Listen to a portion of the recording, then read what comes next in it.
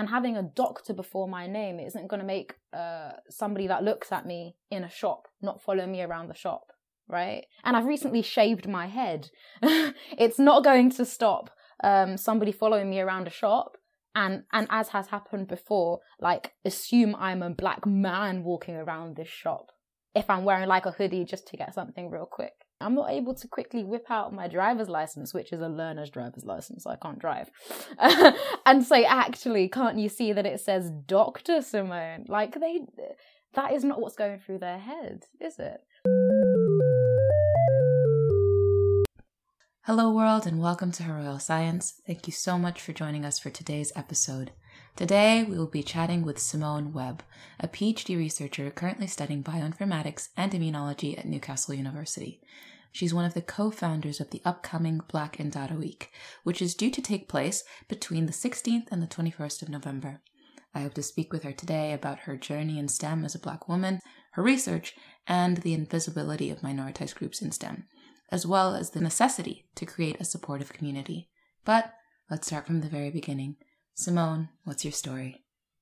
I guess when I was up until the age of like 15, I'd mainly thought that I'd actually get into medicine. So that was my big plan when I was younger. I enjoyed all subjects. I was really into English and writing as well, and I wrote loads of poetry, and I thought I'd be an author as well at some point. Wait, really? Yeah, for sure. Same here. Yeah, so that was my pre-15 life. Yeah. But I just sort of lent a little bit more towards science and experimentation and things like that. And from my understanding, one of the main things I could do in science in a practical way was be a medic. So it was always just, I'll be a doctor. That's what I see as the possibility for me in science. I didn't really understand that you could do research, you could do, I don't know, working within a science NGO or something like that. I just thought, medic is the way. So I sort of had those grand plans up until that age. And then I started at 15 or 16, realizing you could do other things outside of medicine within STEM.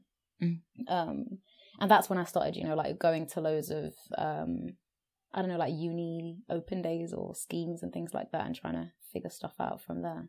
And that's when it sort of changed. But I actually chose all of my A-levels and my GCSEs and things with the intent of applying to medicine. Okay. And do you remember what it was that really opened up your eyes to the hope of doing research or the possibility of it? I think it was, so I was on sort of Saturday schools at UCL, which is where I did my undergraduate degree as well later on. And it was there that I met some older Black students at UCL that were doing things like masters or PhD projects. And so I was 15, 16, speaking to people maybe 10 years older than me that looked like me. Yeah. Describing that they were doing work and in STEM that was not medical, that was still helping people. And that made me go, okay, I can help people in different ways. Like I can see what I could be. And that was where it then clicked for me. Yeah. But I still went with the medical idea. Like I saw that and I thought, well, you should have done medicine. You made the wrong choice. Like I was still like pretty set in my ideas about what was the right way to go or not. It was only later, like during my A-levels and things, when I realized, okay, I'm doing biology, chemistry, maths, all of these things. And the thing I'm really enjoying is biology. Like that's what I actually want to do. In my head, I just thought, no, you're going to do biology at undergrad. You're going to just study biology and something is going to come up, like something will come through. Pharma companies exist. Yes. Research exists. Like you will land somewhere. And so, I just sort of, I didn't really know clearly what the path was going to be at the end of it. And I still kind of don't now. but I was just like, nah, it's okay. I'll figure it out. So I was wondering, because I'm not familiar with bioinformatics, I don't actually know how your research is structured. What do you do? What is a week in the life for you? So bioinformatics is the side of science and research that I didn't anticipate those 10 years ago. So when I'd been imagining people in a lab coat doing experiments, I was imagining like wet lab experimentalists. scientists, right? I didn't realize that they were gathering a massive amount of data that then had to be analyzed by people behind a computer that were also scientists. Maybe at the time, if you'd asked me, I would have said, they're passing it on to computer scientists or just computer people. And I wouldn't have classed them as scientists, but they are. The people that analyze that data from biological experiments are computational biologists or bioinformaticians. So they're scientists in their own right. They work at that sort of interface of analyzing that data, but also wanting to understand a little bit about the biology of what they're looking at. So bioinformaticians are on that sort of interdisciplinary interface. Ooh, I did like alliteration within there. That was good. Snap.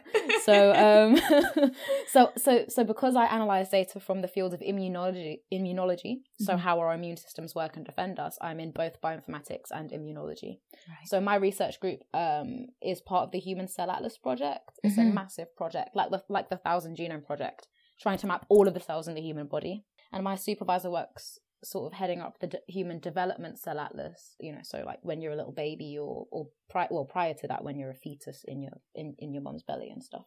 Yeah. So my PhD work is specifically looking at how your blood and immune cells form in your bone marrow while you're growing. And I analyze data to understand a little bit more about how our blood and immune cells form, like really early in life during the second trimester. So in development, you first start off making stem cells, which then make all of the other cells of your body. You make them in your yolk sac and then in other small structures. And then it goes on to things like the liver, which is really dominant in making loads of cells during the first trimester. Then in the second trimester, it goes into your bone marrow. And then in your bone marrow, stem cells are making loads of blood and immune cells into, infanthood and pediatric life and adult life. Into like us today as adults, most of our blood and immune cells are being replenished in our bone marrow. So even because this idea of development and the formation of blood and immune cells, which is called hematopoiesis, this process of hematopoiesis in human development is across time, it's across space. If you're trying to analyze data to understand this fully, you're going to need loads of labs, loads of people that are specialists in loads of different organs, right? Yeah. People that are specialists in immunology, but maybe there'll be hepatologists looking at the liver as well. Or maybe there'll be hematologists looking at blood and understand blood science a lot as well.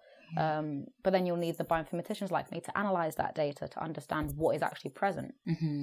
I like that you mentioned the idea of the community, the people that you met at UCL when you were still doing your GCSEs and your A-levels.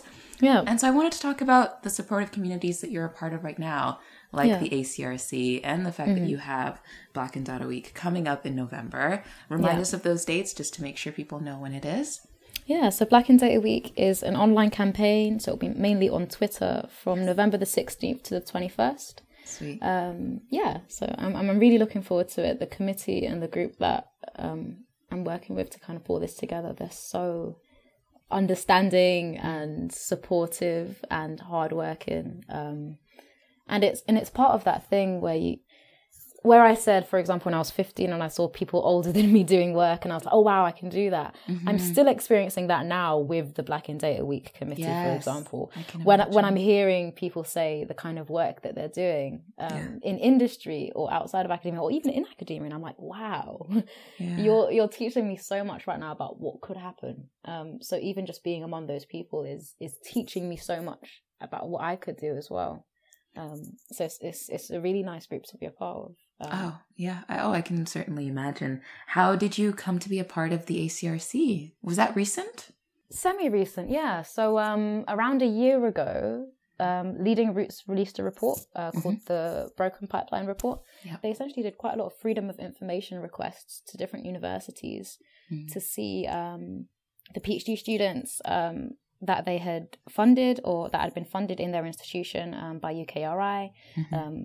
And I guess the proportion of students that were Black or were and within that, so were Black African, Black Caribbean, Black mixed, or anything like that. And this Leading Roots report that was a year ago. It showed that only 1.2% of the students that were funded by UKRI were Black, and out of those, so this is over a 3-year period. So it was 1.2%, which is really, really low. Devastating, yeah. And 30 of those, so 30 of almost, I think, 20,000 students that were funded were Black Caribbean. And so I think it took a lot of people by shock or surprise. Not necessarily like, oh, I didn't expect this, but like, Jesus, 30.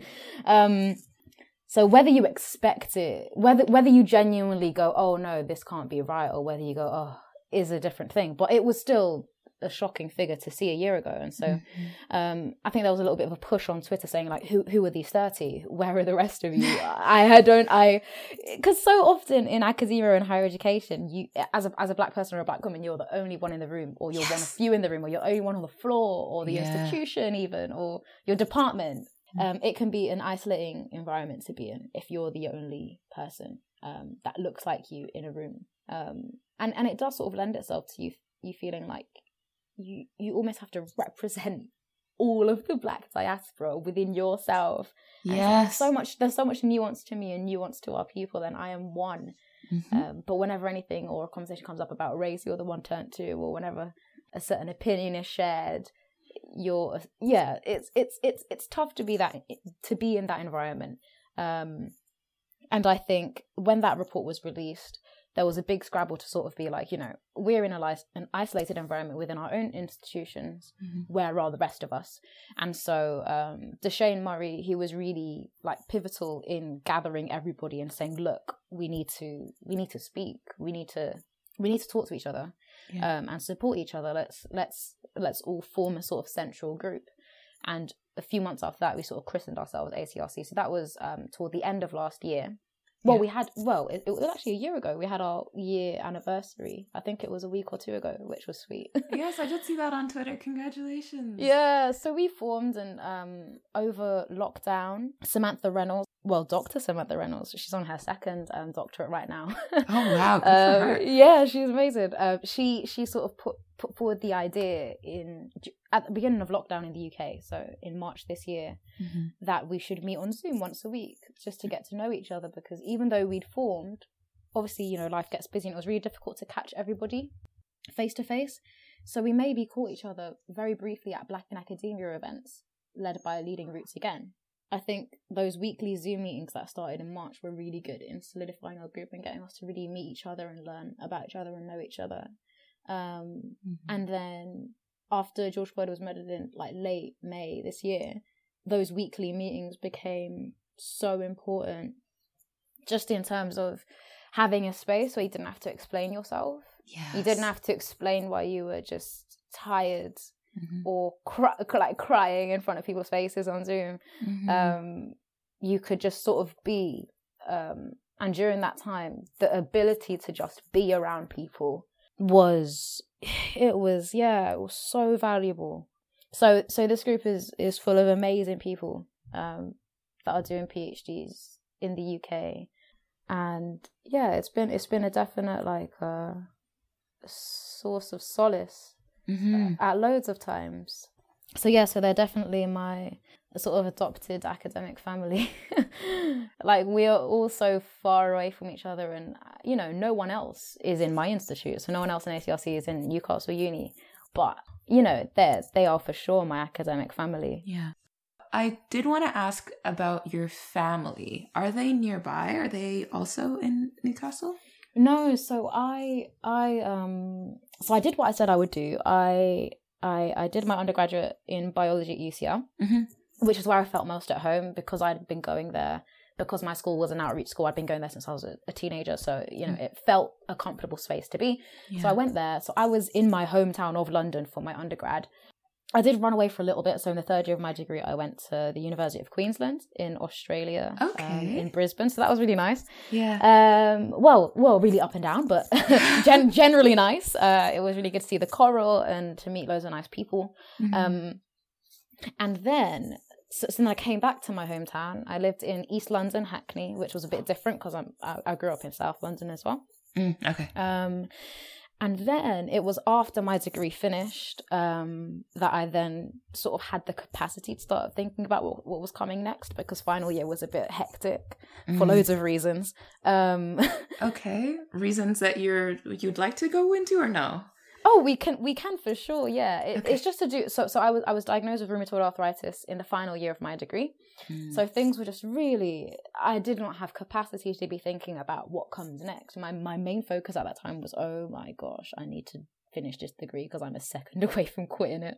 I was like, oh my gosh, I cannot not do this. So much of myself had been poured into that degree, and I was just at that point where I was like, can I do this? Can I even finish this? So thinking about what was going to come next was the lowest priority you can imagine. So it was only when I had graduated, I'd gotten my certificate, that I then looked into PhDs and things. So that's why I'm in Newcastle now, because I was looking into PhDs. There were quite a few up here. My partner was up here at the time as well. So it just sort of worked. It sort of just clicked. And luckily I got a spot for a funded PhD in the Hanifa lab. So I was like, yes, this is great. I'll run there. And then sort of anchored me, because it gave me a bit of stability after that year. Like I said, that was a bit like up and down. I see. And how have you transitioned into being a little bit further away from family at this point, especially because we're now dealing with the pandemic? So there are multiple elements going on here for you. Yeah, I don't think I have transitioned into it. I don't think I've accepted that I'm far from home. Okay. So in the first year or two of my degree, right? I was getting trains down to London every month. So every month I'd come down for a weekend. I'd stay with my sister and my grandma and have a great time. And yeah, see my cats, catch up, run around Saturday evening trying to meet with loads of different friendship groups for like an hour at a time. No. It's just ridiculous, you know, like everyone knows that when someone comes to London, it's going to be a mess. So I'm just like trying to run around like, oh, I'll meet you for coffee. Oh, I'll meet you for drinks. And I'm like, my stomach's sad with me because I'm giving it like caffeine and then alcohol and then water and then there's loads of food and cheese and back to coffee. So yeah, that was a big thing though, making sure I came back home and saw my family every month. But obviously with lockdown since March, that hasn't been the case. You know, I can't just jump on a train and be like, yes, it's fine or it's safe. Particularly because of my condition as well. So I take immunosuppressive medication. I do like 2 injections every week myself to make sure that my immune system isn't going too too wild on my joints and attacking my joints too much.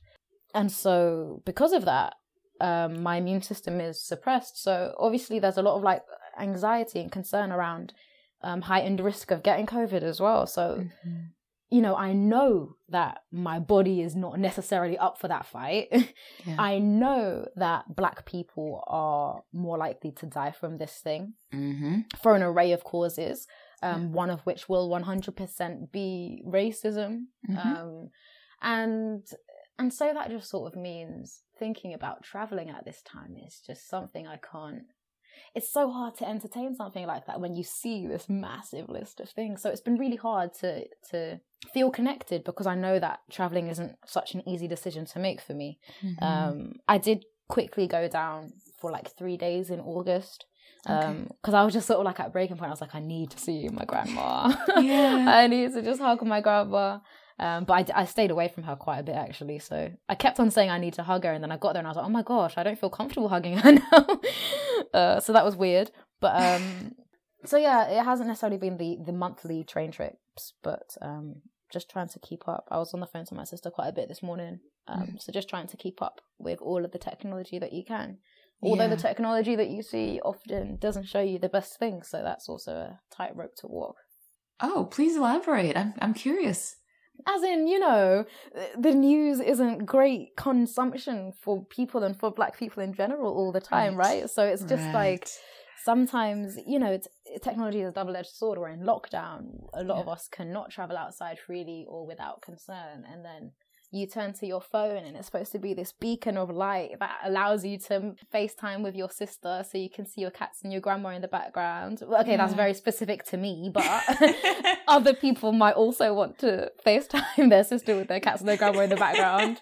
I'm sure someone can relate to that specific situation. I'm sure. But you know, you want it to be that, but then maybe you're scrolling on Twitter and then you just see some horrible things to do with police brutality, and it's like, okay, well, I did not need that visual in my head right now, you know. That is really hard for me to process right now. Okay, my mood is completely changed right now. Okay, I'm now thinking quite a lot about police brutality and race. Yes. And then it's just, you know, it's 6:30 on a Wednesday and you just want to relax, but all of these things are being delivered to you instantly by something that is supposed to be making you feel connected and part of a community and not isolated at this time. So technology has been such a double-edged sword for those reasons. And I know, you know, some of my friends have gone one way and just completely avoided it, which obviously means that the isolation is compounded because you're not able to access your friends and your family. Or people have gone the complete other way and sort of just doom scrolling on Twitter, on everything, reading all of the news. And in that way as well, it's damaging because you're so traumatized. Yeah. I guess you're traumatized in either way. So it's a really difficult thing to balance. But I've been trying to keep up with my friends and family like as much as I can through tech, but I definitely don't think I'm like walking that tightrope the best I could be. But I don't know who is. I was gonna say, I don't think anyone that I know at least feels like they are managing it very well. Everything that you were saying, I was nodding vigorously. I know you can't see me right now, but everything is just spot on because I've done that. I've gone back and forth and I go, okay, I'm not going to go on Twitter, even though I do find a lot of really joyous, happy, connecting moments on Twitter. Yeah. But there's no disclaimer. There's nothing that says what you're about to, and I do have, what is it called? Those settings that prevent you from seeing really awful things. Oh, yeah. But sometimes it's not a video. Sometimes it's just someone writing a tweet to inform people of what's been going on. Yeah. And it changes the entire nature of your day. Yeah. Yeah. It could just be it. And it's fine, you know, outreach. You want people to understand the facts. But even just a simple fact. I think I was scrolling on my phone yesterday and it said something like, oh, Black women are 5 times as likely to die in childbirth or something like that. Yeah. And that's another fact that I was just feeling a little bit bad about sharing with you. Because that's stressful, and I hope that doesn't stress out your day.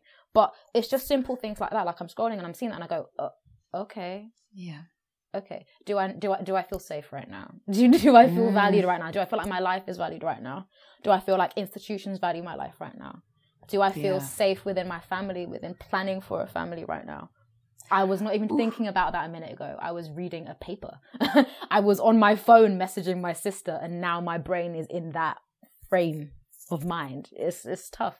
Yeah. Oh wow. Yeah, I've come across that same statistic, and it really hit me that there was a difference in how Black women were treated with relation to medicine and pregnancy specifically, because the 2 biggest superstars of the world, Serena Williams and Beyonce, both had awful delivery stories. Like there is a problem here when people know your name. That doesn't even take away that feeling of, oh, she's overreacting, or oh, we don't believe what she's saying, so how about me? Yeah. Like how are they going to feel when they see me? I'm honestly petrified of going to the doctor for that reason, not even just because of the whole women dying in childbirth thing. That's one element of it. But I'm at the point where I figured out, sorry for kind of tangenting, a tangential, unrelated thing, but it's not unrelated though. It's not unrelated. It feels weird to talk about it, but it is something that I do want to mention just because we're now talking about the medical space. I don't go to the doctor until I take my partner with me, who is, I call him white passing. I mean, technically he's white, but he's an immigrant from Russia. So there are a lot of things that he has in common with me. But when we go to the doctor, he's a white man. So 100%. Yeah. When I'm talking about maybe something that's bothering me, they'll belittle it in front of both of us. And then he'll go, no, it's serious. Like she can't get out of bed for XYZ reasons and she's in this kind of pain. And then they go, oh, I guess it is serious. Let's go ahead and run some tests. And I'm just like, it annoys me that I know I have to bring you to my doctor's appointments for that reason. Yeah.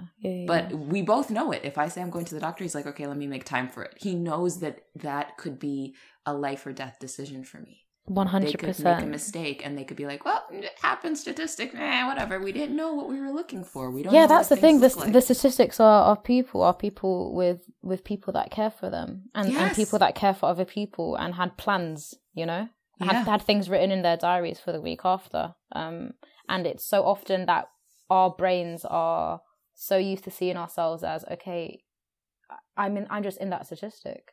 Mm-hmm. I'm in that. I am just in that 5 times as more likely to die in childbirth than. I'm always thrust into those statistics in a negative way. Mm-hmm. And it's dehumanizing to always see that. You know what I mean? Oh, or maybe it's a realization of how dehumanized you are in loads of aspects. Or how close to death, the proximity to death, the realization that as a Black person, so much of what you go through is defined, or is affected by your proximity to death. So the fact that the global Black diaspora was mourning for George Floyd in May, that was us realizing and feeling the fact that we're in close proximity to death in so many structures at so many points in time. And that's why it hurts so much. So much. And it's seeing those stats all the time. And whether I'm in a good frame of mind or a frame of mind that's ready to accept that doesn't often matter. It just happens, Yeah.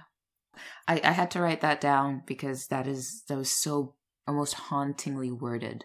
That is so true. Because it was hard for people to really understand why we were all in mourning. Yeah. Like, you're in the UK. You're in the UK. What's that got to do with you? Yes. People didn't understand it. They couldn't fathom that there was this connection between all of us of, could have been me, could have been my brother, could have been anyone. Oh, yeah. That's the first thing. You look at it and go, yeah, that's me. Yes. That's me. That could have been me. That could have been my brother. And it's that thing you mentioned before as well about Serena Williams and Beyonce having really difficult pregnancies. Your status or your socioeconomic status doesn't often protect you in these circumstances. And in a similar way, when it comes to academia, your titles will not protect you. Do you know what I mean? I will hopefully become a doctor in 2 years' time or sometime like that. And having a doctor before my name isn't going to make somebody that looks at me in a shop not follow me around the shop. Exactly. Right? And I've recently shaved my head. It's not going to stop somebody following me around a shop. And as has happened before, like, assume I'm a Black man walking around this shop if I'm wearing like a hoodie just to get something real quick. Do you know what I mean? That's not protecting me. I'm not able to quickly whip out my driver's license, which is a learner's driver's license, so I can't drive, and say, actually, can't you see that it says Dr. Simone? Like, that is not what's going through their head, is it? And it's also the realization that it's not just, I guess, racism is not like these evil bogeymen and racist acts done by specific individuals that are bad, and so therefore everyone is absolved of responsibility because they don't think in a super racist or biased way. Like, it's about the structures as well. So having that Black person coming and interview, and then having those things in your head that are making you act a certain way toward this candidate, and then developing your whole higher education institution around those biases. And then everyone just not taking responsibility and saying, well, I'm not racist. Well, I lead a research group, but I'm not racist. I just haven't had good candidates come round. How have you written your job application? How have you written it? What have you asked for? Have you asked for that first class degree? Have you considered the fact that there's, I think it's like a 30% point difference between Black and white students getting a first in higher education. So there is a difference, and if you don't think that difference is some, inherent things to do with their Blackness and them being not as smart or intelligent, then you're saying that there's something wrong with the scoring system. And then you're saying, okay, there is a flawed scoring system. I'm going to use this scoring system to get people in a flawed manner. But it seems like it's impartial. It seems like all I'm asking for is smart students. Yes. All I'm asking for is a first. That's not racist. Yeah. Fine. I'm not saying that you actually are actively doing a racist act by putting that into your job application, but I'm just saying a lot of things that are set up in a structure like that, where you think you're being you're being unbiased and you're not a racist individual, could be doing things like disproportionately affecting people, or disproportionately assigning opportunities or access to opportunities, and that's something that people need to check as well. It's not about these bogeymen. It's not about these bad people in the shop that are viewing me in a certain way. It's complex. Very much so. And I don't think probably until this year people realized how complex it in fact was. And it really hurt me recently when I had pointed out that at the Dementia Research Institute, where I was working previously, the vast majority of people who are group leaders were white men. And I said, oh, it's kind of sad because it's a very new institute. So you think they at least would be close to parity on the man-woman line, but also there would be a lot more racial diversity, ethnic diversity, cultural diversity. And someone that I looked up to said, well, I mean, first of all, don't you think they just pick the best people for the job? And if the people were available, I'm sure they'd get chosen, like you were just saying. And it frustrated me so much. And I like, my voice was gone. I was speechless. I couldn't even say anything. I wish I came up with a good, strong, logical argument like the one that you just presented. But I was almost hurt that someone couldn't see the inequalities and the structural, I don't want to say brokenness, because it was built that way and it works that way. It's not broken. It's functioning for a specific purpose. And also when it's like, well, if it's just the best person for the job, just on a sort of fundamental level of that phrase, it's like, is that phrase saying that by thinking about diversity, you're lowering standards? Yeah. And what are your standards? So if you're saying it's just the best person for the job, why is that defending a white person taking that space? So is that you saying, you know what I mean? It's just like, what are you actually saying? Yes. And then I thought maybe I was looking into it. I thought maybe I'm just a little too sensitive and it's been a tough year. But I think my response was valid. Like, me being taken aback by that statement really, I'm okay with it now. Initially, I was like, okay, you need to calm down on the sensitivity. But no, I think what that person that, again, I looked up to was saying was, obviously, people who are more diverse, whatever that term means, are not meeting our standards. And we're not, like you said, we're not going to lower our standards for people just so that it makes people happy. And in fact, that's what she followed up with saying. She said, well, I don't think quotas should exist because then everyone is going to think that you're there only because you were like gifted the spot, which I don't think is the case. But also I feel like that's such a false, point to make. Like, oh, well, then people will think this. It's like, do you realize how much I deal with people thinking about me already? Is that seriously seriously like your biggest concern? You're so worried for me and my realization of what people think about me. Is that seriously the biggest barrier in this whole situation? Is that you're worried that I'll be upset about how people view me? Yep. Like I've heard how people view me in front of my face, behind my back. Like, that's the least of my worries right now. Yeah. That's the tiniest facts. part of it. That's so small. Like, do you think I'm actually going to be hurt? Stop it, please. Don't worry about me.